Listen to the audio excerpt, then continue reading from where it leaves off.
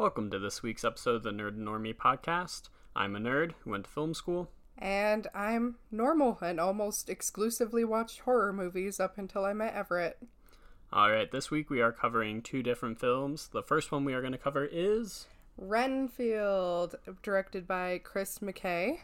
And then next we're going to cover 1001 by A.V. Rockwell. Alright, we are going to be starting with a spoiler-free review and then go into spoilers for each movie. We will leave time codes at the bottom to show where you can skip around if you don't want any spoilers. Mr. Renfield, welcome. I am Dracula. Starting off with Renfield, directed by Chris McKay. This stars Nicolas Cage and Nicholas Hoult, who play a vampire and his assistant, and it kind of just demonstrates how their relationship has changed over the centuries and how the assistant Renfield now wants out. Yeah, and it also features Awkwafina. Interesting. First of all, I would just say that this movie is a lot right off the bat. It is. And there's not really any, ease into it. It just starts full power and goes full craziness the whole movie. It's definitely a wild ride, and Nicolas Cage's Dracula plays right into that. Dracula it is pretty crazy. Nicolas Cage, I think if anyone else in the entire world is cast in this role, this movie falls apart instantaneously. But because of the status he holds in all of our lives, it works in many regards. You know, it's not a perfect movie, but I would not say it was a waste of time. I enjoyed myself across most of it. Yeah. I would say it has a relatively okay plot that makes sense the way they explain it, but it's about as clear as the Mario plot for me. It makes sense, but it's also why now? Why are we doing it? You know, it kind of just falls into place a little bit, falls into the laps of all the characters. So it's not the strongest plot, but it's fun, and I feel like the jokes do land, and the jokes hit for most of the movie, and the characters are played by actors that we really enjoy all around, so... Yeah, I was definitely laughing, actually a lot more than I thought I would. I was not the most excited for this movie. I like Nicolas Cage, but I think the hammy nature of him, that humor usually doesn't work for me, but it kind of fit this Dracula in a way. It was written for him, it feels like. So that came across well. I will say it tried to speak somewhat to some deeper emotional stuff and tried to have an emotional core that was super resonant, and I think there were a few times where it just felt like they forgot about that and did stuff that went back on it or would upset people in those actual situations just for the sake of comedy or moving the plot forward. So while it's not inherently bad or offensive or anything, I just think they either could have played more into that dynamic and situations, or pulled back a little bit in some of the more humorous moments and not played it off as such a joke all the time. Yeah. One of the characters who I don't think you found very funny was Ben Schwartz's character, who was Teddy Lobo, but I love Ben Schwartz. I love him so much. He was in Parks and Rec. He played Jenny Slate's brother in Parks and Rec, and they are just the funniest duo. So just seeing him in a movie that's this big with this many very famous actors was just perfect for me. I really love him. If he keeps doing roles like this, I could see him in 30 years being the Nicolas Cage for that generation. Just in this character is way over the top, crazy, out there, physical comedy, outlandish faces and gestures, and just fully committed to the role. And yeah, most of his jokes I was just okay, yeah, that's fine. But I can see why you like that. Yeah, no, I just love him in general, so anything he does I'm gonna laugh at. I think he's just darling. But yeah, so the movie, it was an okay plot. It was solid casting. There was a lot of gore, way more than I was expecting, and it's like, it's pretty brutal gore, I would say. Yeah, it toes that line of almost like a Deadpool style of where it's just like the most violent thing you can think of, and then they do it in camera, and, you know, a mix of CGI, blood, and practical effects pull it off. And it works well. It's not distracting or, you know, uncomfortable with the amount of gore, but it is a lot. Yeah, and there's, I don't know, some things that they don't really elaborate on, some things don't really get wrapped up well, but it's like a fun movie. I would say it would be the perfect movie to watch at like a Halloween party. You know what I mean? Like, it's very, you don't have to be super present for it to understand what's happening, and it could be just a background party movie that would be fun, but not really something that like you're gonna be like, oh my gosh, you have to go see this movie. Yeah, it would be fun with a few friends over, or even, honestly, I think this would actually be a pretty fun date movie. I think we had a fun night. We did. And it, you know, it's light, it's breezy, it's, I'm not sure what the runtime is, but it doesn't feel long. And, you know, it'll give you plenty to talk about. Yeah. I will say, I think Awkwafina's character, she's almost playing like the straight man to the craziness of the world.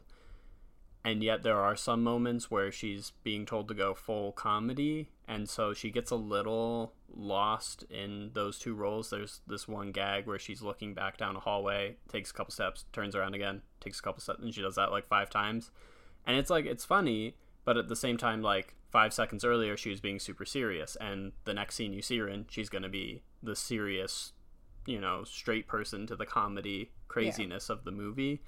And so I think because they cast someone who's so comedically talented, they wanted to give her jokes. But I think she's good enough that if they had taken a few of those back and she had committed fully to the straight man role, it could have been even better. Yeah, I agree. Also with that, I do feel like they added too many random serious side plots to go into such a comedic movie, because her relationship with her sister is based off of trauma from their past, which we'll go into more during the spoiler section, but I feel like that plot didn't have to be there at all. Yeah. I would say, like, a good comparison for this movie, and I happened to just rewatch this the other day, is Bullet Train. Action, comedy, bit gory at times, super fun. But the difference is this movie tried to have a super strong emotional heart with every character having some sort of crazy backstory that's super deep. Whereas in Bullet Train, most everybody's just light and breezy. There's the one subplot of the father and son that's more serious, but because there's just the one, they can focus on that one and let everything else be a bit more zany and crazy. And I think this movie would have benefited from doing that. Yeah, I agree. I also think the setting of New Orleans is not really used. It was in New Orleans? Exactly. Yeah, it takes place down in New Orleans. And as you can see, didn't really notice, it just feels like a city. It could have been just a made-up world for all we knew. Like, it really, outside of at the start, it has like a title card or maybe shows a street sign or something that says New Orleans. And then all the police department stuff has New Orleans on it. Outside of that, there's no touching on the culture, the food, the people. It just, like, it's such a interesting city to put it in and not use, especially with this type of film. I feel like bringing in some New Orleans culture could have really made this movie stand out a bit more. Yeah, that's fair. I had no idea it was even in New Orleans, so... Alrighty, skip ahead if you do not want any spoilers for Renfield. Here we go. Okay, so this movie follows Renfield, who back, I believe he said in the Great War. Yeah, it was early 1900s, I believe. Yeah, he was like a realtor lawyer who wanted to make money off of some deal. They don't really go too much into what the deal actually was or how this happened, but then Dracula ends up coercing him kind of into being his assistant, well, that's the way that Renfield puts it. Dracula ends up putting it that he wanted to make the money and wanted a good life, so he chose this life. And I think there's a bit of truth in both. Renfield was so desperate to be rich and successful that he didn't look too much into the deal he was signing, and Nick Cage, or Dracula, knew what he was going to be doing and never disclosed how dangerous this was. And then now it's present day, and Renfield is realizing how toxic of a relationship he's in with his boss and wants to leave. He goes to a support group regularly for people who are in toxic relationships or have been who also want to leave. And there's like a side plot where there is a crime family called the Lobos, and they run the city, basically, selling drugs and doing murder, and they killed Awkwafina's character's dad. And that's basically the whole movie. Yeah. The support group, I think, works. There's a few times where some of the jokes in there, I was like, oh, that's actually a little, like, callous, almost. There's one character who keeps getting interrupted by Renfield anytime he bursts in when she's trying to tell her emotional story, and there's a few times, like, I don't know, it felt like they were being a little callous towards her, and she never got to have her moment, which would have made it feel a little bit better, but maybe I'm also I don't like when people are mean in movies. Yeah, I wish they would have rounded back to her, because I don't know if you realized this, but when he brought them all back from the dead, I don't think she was there. I think they brought back everyone but her. Well, yeah, that sounds about right for how they were treating her throughout most of the movie. However, Brandon Scott Jones plays the leader of this support group, and he had the biggest laughs for me. He was hilarious. I thought he played it so well. He's in The Good Place, and I did not like his character in that. I found him to be kind of annoying. In this one, there's one moment when Renfield is finally opening up, and he gets all excited or whatever, and just like them playing off each other was super great. Yeah, when he says what does he say? That way he can't rise to full power. I can rise to full power or whatever. And he's like, yeah, I don't know why you put it that way, but yeah. Yeah, that worked super well for me. He was hilarious. I will say the framing of this movie is with the very classic voiceover. And I honestly don't know why it was necessary. It was like a show don't tell situation, except they both showed and told. We watched everything unfold. They even a lot of classic callbacks to the very old black and white Dracula movie, with how they shot the story of Nicholas Hoult and Nicolas Cage's characters, Renfield and Dracula, coming together. And I honestly just think start the movie like that, like with a shot of the castle, and there's like the classic thunder or whatever, and we see him go into servitude, and then start the movie where it actually starts, and it would flow much better, and then you don't have this awkward voiceover that it just felt like anytime the producers were like, oh no, I think someone might be a little confused, let's spell it out word for word for them. Well, it's almost like they saw Nicholas Hoult in Warm Bodies and heard him do the voiceover in that one, and then was like, we'll just put that in here. That works. Yeah. So I think that just like, it was a little disappointing. It could have been a stronger movie, I think, without that. But also, that's just how movies go. Yeah. And when we're talking about the serious plot lines that they put in, they talk about how Renfield had a wife and a daughter that he just abandoned, and they took like one kind of serious moment for it and then never really talked about it again. I forgot about them. Yeah. And also, I feel like his wife looked just like what's her name? Kirsten Dunst? Maybe. Yeah, Kirsten Dunst. Yeah, and I think that she should have come back and played her, or they should have showed, if they were going to bring it up at all, they should have had something that showed them as a family or something, or just not brought it up at all, because it didn't have anything to do with the movie. And then he was just like, yeah, I abandoned my wife and kid. The end. Yeah, it didn't further anything. It didn't make me feel more or less pity for him. I think the situation he got himself in, if he's just like a single guy who gets into this situation and it still goes bad because it's Dracula, then cool, whatever. Like, I'd feel the exact same. Yeah. Except then they had to dedicate a few moments and weird, serious beats to this subplot that just don't need to be there. Yeah, and then the other one is that Aquafina's father was like the chief of police or something, and he was killed by the Lobos family, so now she wants revenge. And her sister, who's a detective, also kind of does, but not a ton. So the sister's in the FBI, and she doesn't want to jeopardize her months-long investigation into the Lobos for this one chance at maybe a conviction of one of them, whereas Aquafina is far more headstrong and just wants to arrest, what's his name? Schwartz? Teddy. Teddy Schwartz. What? Ben Schwartz. Ben Teddy Schwartz. Lobos. Teddy Lobos. There you go. My other issue with, like, that serious plotline, whatever, is that she does have her sister look into the DNA on that pen, and she's like, this guy could be a serial killer for the ages, whatever, he has to be, like, at least 80 years old. And then when they see Nicholas Holt's Renfield, they don't question the fact that he's young, and they don't really question the fact that Dracula is just a canon person who's alive. You know what I mean? Like, they're just like, yeah, no, Dracula, yeah. I know him. Literally, Teddy Lobos brings Dracula to his mom, the head of the crime family, and she's like, ooh, great, Dracula. And it's like, you don't look at your son and go, are you okay? Are you feeling it? Like, there's... Are you on drugs? Yeah, there's a lot of moments, I think, for comedy, but maybe it's just, like, that's so tried and true comedy that, like, they wanted to do other things with it, but, like, I don't know. Or maybe in this universe that the movie takes place in, Dracula's just a person that they know, but then you'd think that they couldn't move around that often or anything the way they are. Yeah.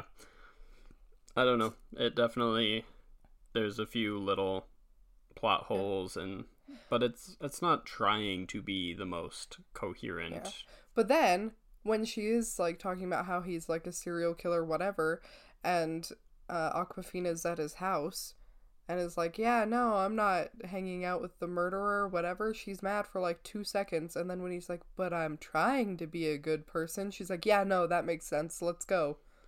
Yeah, everyone just kind of gets on board with whatever situation they find themselves in, and I think it's just, it is so complicated, you would never believe somebody that to point that out just paints you into a hole. So they were like, hopefully no one will notice this if we just avoid touching on how absurd this is. Yeah. I do like in that scene when they're fighting at the apartment complex and Nicholas Holt rips off that guy's arms, that later Aquafina picks up one of the arms and beats someone with it.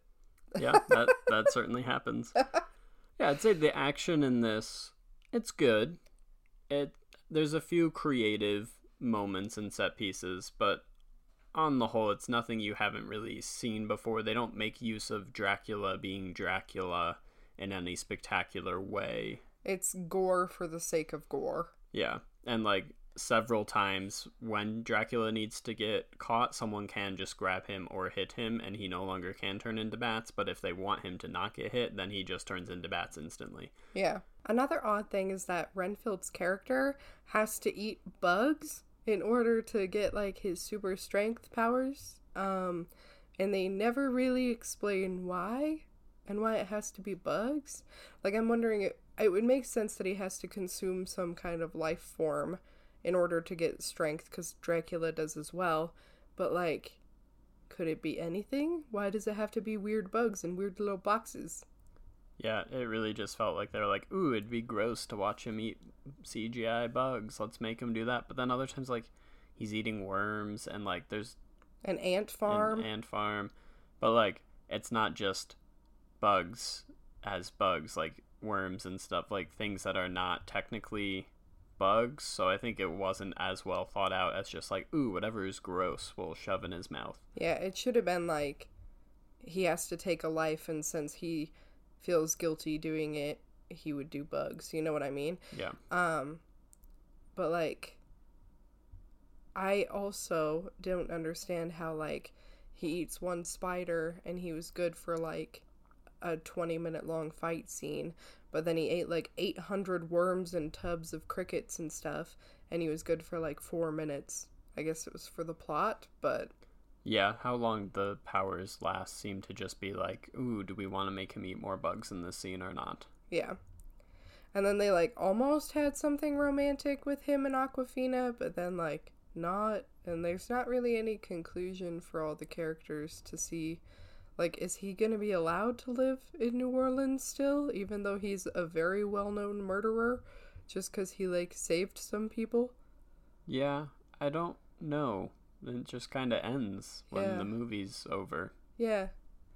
Like, I know that we killed Dracula-ish, maybe, put him into a little concrete and whatever. I also would have split up the pieces instead of all dumping them the same place, but whatever. But also, like, not all of the crime family dies besides, you know, Ben Schwartz, who poops his pants. But other than that, like, I think the mom still is alive, or at least they don't show her getting murdered, I don't think. I don't remember. Yeah, so it's like, is she still alive? Because she could just keep running a crime city. Yeah. I don't have any answers for you. Yeah, so there's not really much resolution. I do like, you know, Nicholas Holt's cute little sweaters in his cute little apartment and stuff. I like the idea of the movie. I just think that it wasn't executed as well as it could have been, and it wasn't resolved as great as it could have been, which led it to not be the best movie. Yeah, I think it's going to be another one of those that's just like, it came out, we watched it wasn't a bad time, but we're not going to remember it down the line. It's not going to be one we recommend to people all the time. It's a movie that we've seen. Yeah. Like I said, great Halloween party movie. Fun, anything with your friends, whatever, but not really one to super recommend. What's your overall rating?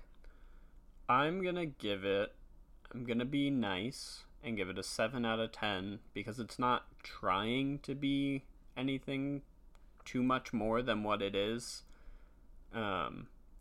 It's only a 7 because it, even at what it is trying to be, it doesn't perfectly execute it, but it was a fun trip to the theater. Yeah. I would give it like a 6.5 probably. It was fine. Yeah, I think that's fair. Alrighty, that concludes our thoughts on Renfield, and we are going to move on to 1001. I'll go to war for you. You know that? Against this whole city, but they're not breaking us up this time. Alright, 1001 is directed by A.V. Rockwell and was the Grand Jury Prize winner for a dramatic feature film at this year's Sundance Festival.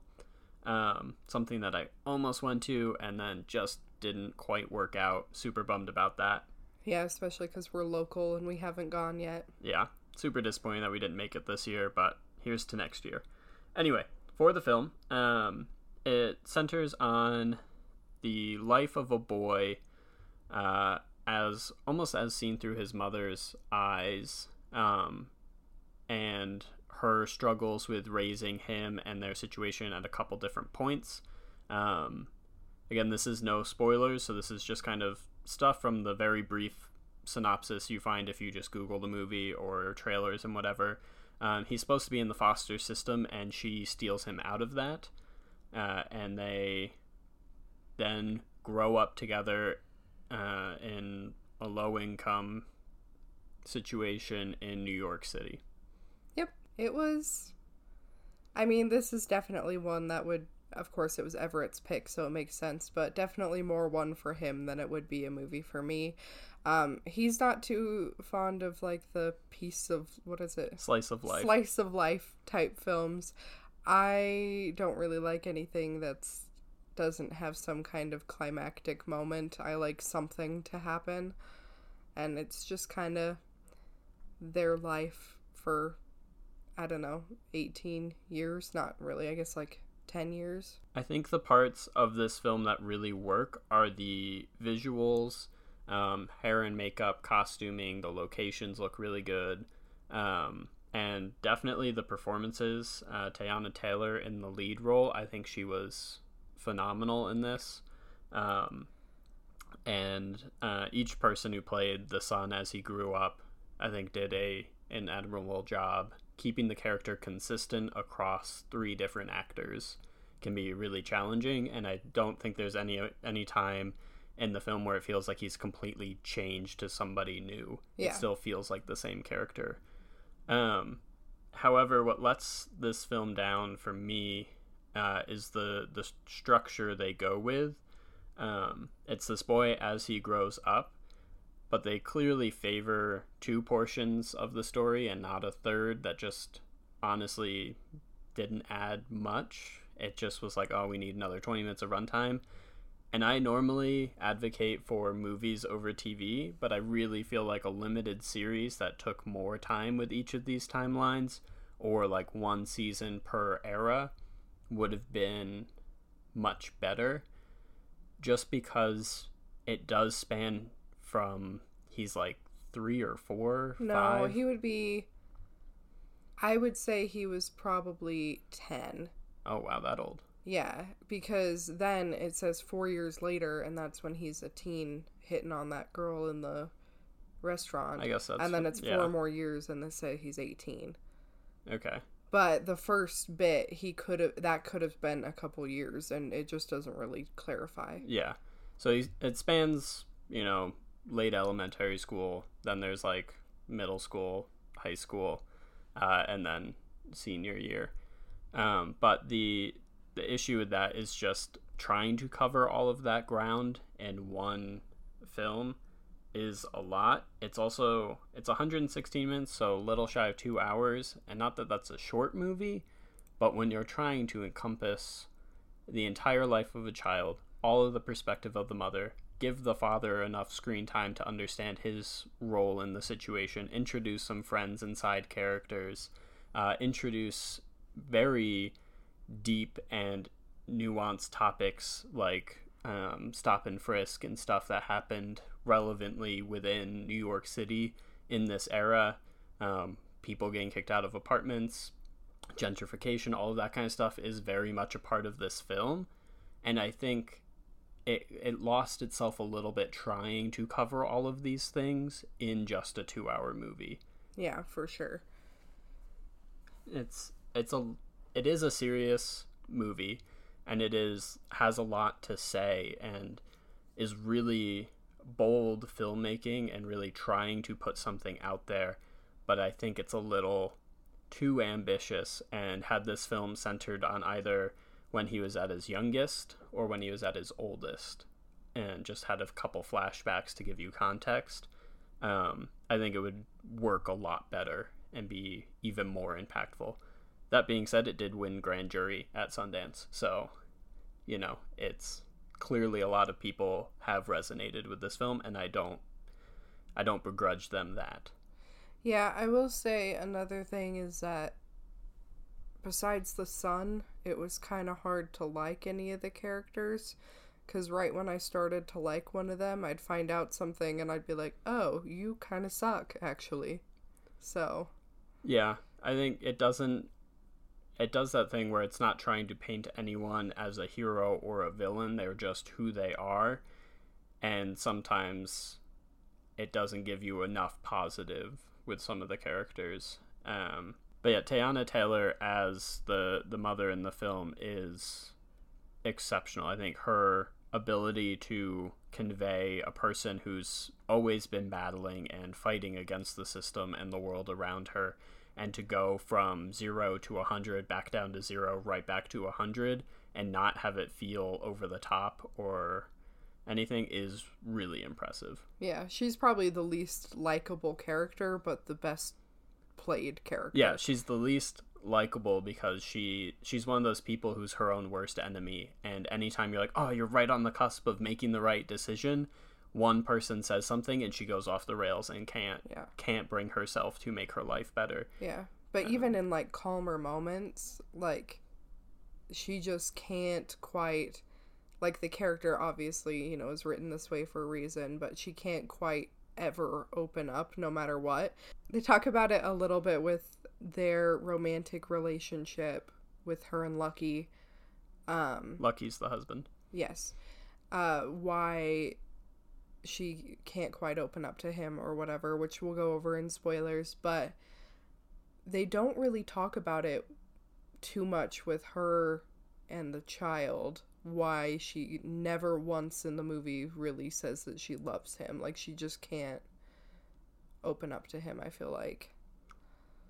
Yeah, I don't know. That wasn't so much an issue for me. I thought it was very much just like she's always 100% in defense mode, and that applies to both her and her son. No, I know it makes sense. I'm just saying it's like, that's another reason she's not likable. Yeah, that's fair. Also, I want to shout out Eric Yue, who is the cinematographer on this film. It is a gorgeously shot film. It's really, really pretty. The rich colors on the color grade as well really help with that. Usually, I feel like when you see anything set anywhere 5 years prior to present day, the default of just like, oh, this is old, is to wash out the colors unless it's like over the top neon in like the 70s or 80s or something. Whereas this film did not do that. It decided to give a really saturated, colorful, realistic portrait of New York City at the time. Yeah. And it was really pretty to look at. I do feel like also the colors and like with the costumes and stuff match where they are in their lives. Because, you know, when she's what, 22 at the beginning of the movie? I think so. She's wearing like bright reds, like bright lipstick. Her hair's always done, like, you know, and then as she gets older and isn't fulfilling the dreams that she thought she would, it's like her clothes get duller and duller. Like when she's first getting married, they're like white, and she's like, you know, kind of bright, but a little less as their relationship continues. And then by the end, I'm pretty sure she only wears black. Yeah, so. And same, she's a hairdresser, or was a hairdresser at the start of the film, and then keeps trying to be one, but it's just not working out for her. And at the start, again, like her hair is always done up in a brand new hairdo, and then slowly as the film goes, it just turns into whatever was easiest that morning to get her hair to do. Yeah, is what she wears. Another thing about this film that doesn't work for me is there's some weird continuity jumps or lack of explanations. There were 3 scenes in a row or 3 locations in a row that I thought were sequential moments, and yet each time her hair went from unbraided to lightly braided to like super tight braids that in my brain I was like, oh, is this one time? Because she would not have had enough time from them walking down the stairs to have done her hair like that. And so maybe I missed something, but that stood out to me. There was another time there was just another kid in the apartment playing with them. I don't know who that is. You didn't know who that was? No, who was it? That wasn't the apartment. They were staying at a rental room in a house, and the woman who she was talking to... No, when they're playing basketball with Lucky in the house. Oh. Yeah, they just have another kid. There's 2 kids. Yeah, you're right. Lucky and the mom. At first, I thought it was going to be Lucky's son or something. Yeah, and then he just disappears again. Yeah. Maybe it was that random boy from before and they're still friends. Yeah, maybe they brought... But, like, again, it didn't explain that. And it was distracting because it kept showing me characters and stuff that I thought I was supposed to get invested in, and then they wouldn't show up again. There's also her best friend who takes her in and stuff when she's at a low point. Disappears for a good hour and a half of the movie. She's heavily featured at the start, disappears, shows up again towards the end. And I really liked her character, and she was a beacon of hope and goodness in this film. Yeah. And so I think she could have played a bigger role in it. Yeah, I agree. All right, and so that'll conclude our non-spoiler thoughts for 1001. We're going to move into spoilers now. So I think the biggest spoiler to get out of the gate right at the top is it's not her son. It's not her child. She found him on a corner. She was in a rough spot and got to know this kid on the corner who was supposed to be in foster care or was missing from... He had run away, or I think his parents just abandoned him because she said she waited for hours on the corner for anyone to come back and collect him. Yeah. But he does have like a record in the foster... Or maybe because then she goes to prison, and when she gets out of jail, out of Rikers, she goes back to find him, and he's been put into foster care, and she steals him from there. So for 95% of the movie, somewhere in that range, you think it's her child that she's stolen back, and then it turns out it's not, and it it does give a lot of context to some earlier scenes and why she's like so afraid, not just of like being caught by the police, but of anyone finding out outside of her. And Lucky. Why Lucky is so against this situation when he first comes back into the picture when he gets out of jail. He's very like, no, this isn't what I like. That's not okay. That's not my son, is what he says. Yeah. And she's like, no, like we're doing this or whatever. And he eventually gets on board more or less. But, it's not her child. Yeah. And it's one of those areas that's like, it's a shocking reveal somewhat. I would say more, it's surprising. I didn't see that coming. I don't really know what it adds to the film. Yeah. So again, I think if they just focused when he was young, she takes him, we find out he's not hers, the law either catches up with her or they evade it some way, like, and just tell that story of him as a child, this film is way better. Especially as he gets older, turns out, oh, he's so smart, he gets into all the top high schools and gonna get scholarships to Ivy League schools or go anywhere he wants. And I just feel like that's such a like stereotypical plot of like, oh, the troubled child who's actually a genius, and then it's the fact that he needs his paperwork to go to college and get a job and stuff, that they find all of this out. And I feel like that, I don't want to say lazy, but it's just like I've seen that so many times that I just feel like making him just a kid would have been far more impactful instead of some like destined for greatness kind of guy. Yeah. I also don't know why I don't want to say wasted all that time having Lucky in the hospital dying, but like it had like maybe three scenes that showed that he did love the son and the son loved him and they had a good relationship. But besides that, it was like trying to be very emotional and then wasn't. I guess it was so that like he could tell the mom that she needed to tell him the truth.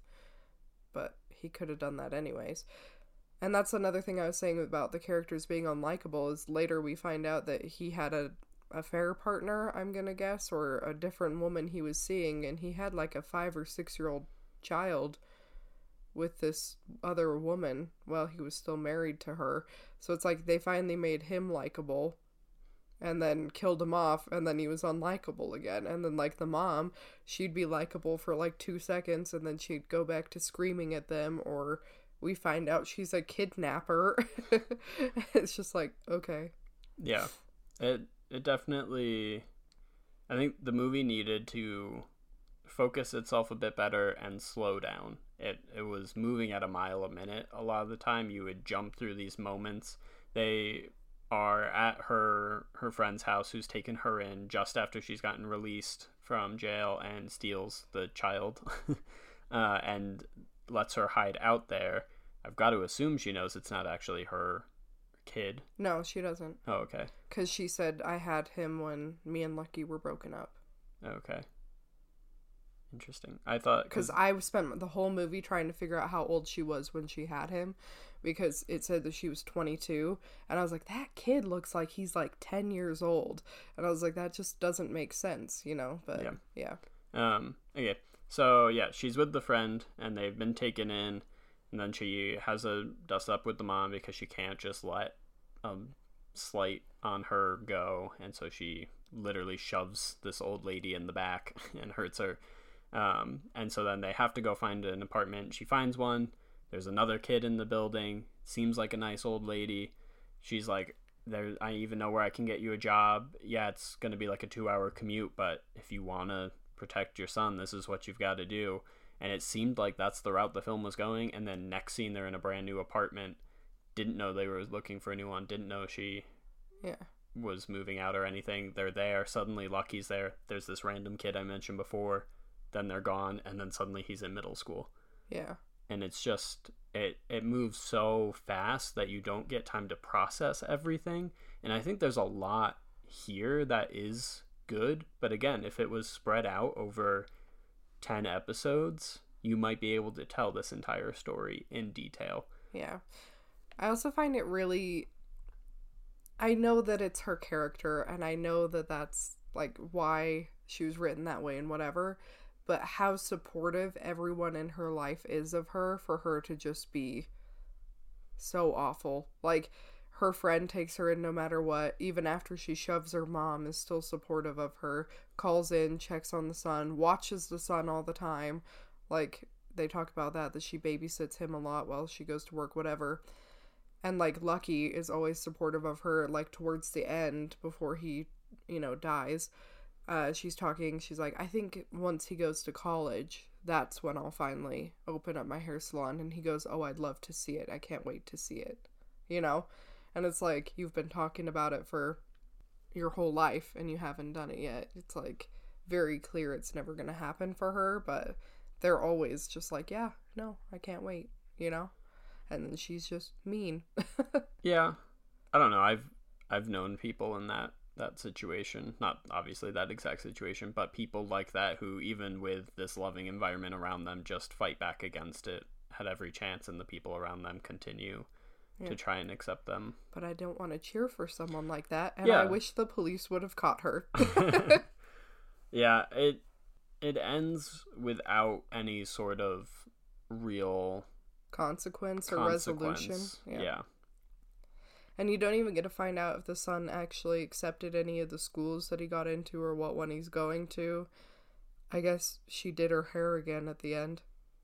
Yep, she did.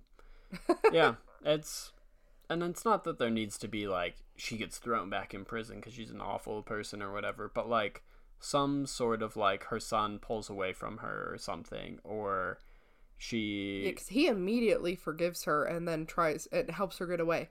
Yeah, and I think what they're going for is kind of like, almost like Stockholm Syndrome. This is the woman who raised him and was there for him for better or for worse at many times, but was there for him and a constant in his life since he was little. Like a found family situation. Yeah. And so, of course, even though she's put him in this awful situation and she's causing more issues and whatnot, he does love her and see her as his mother, and so he can't bring himself. But at the same, like, again, it needed more time for that to be emotionally impactful in full.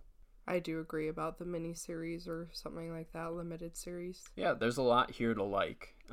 Yeah, and I think it's just, it needed more time to build.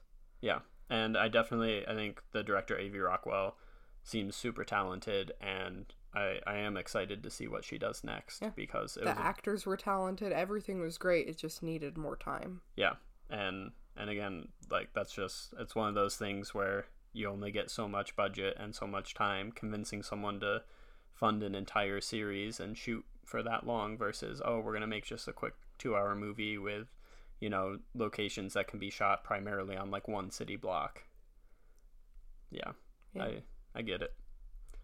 But yeah, all right, so what would you give this one? I'd probably give it a 6.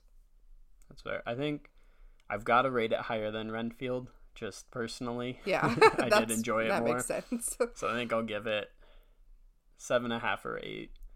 Just, it is like a better film as like a piece of art. It says far more than Renfield. But as a piece of entertainment, this movie was a little slow and Renfield was far more engaging and exciting. Yeah, which is why I have to, Renfield for me hit in some parts, missed in some parts, but overall I'd put it like a 6.5, 6.8 maybe. But this one is probably like a 6 because it's kind of hard to hold my engagement with movies, and yeah, it was good, but it wasn't great.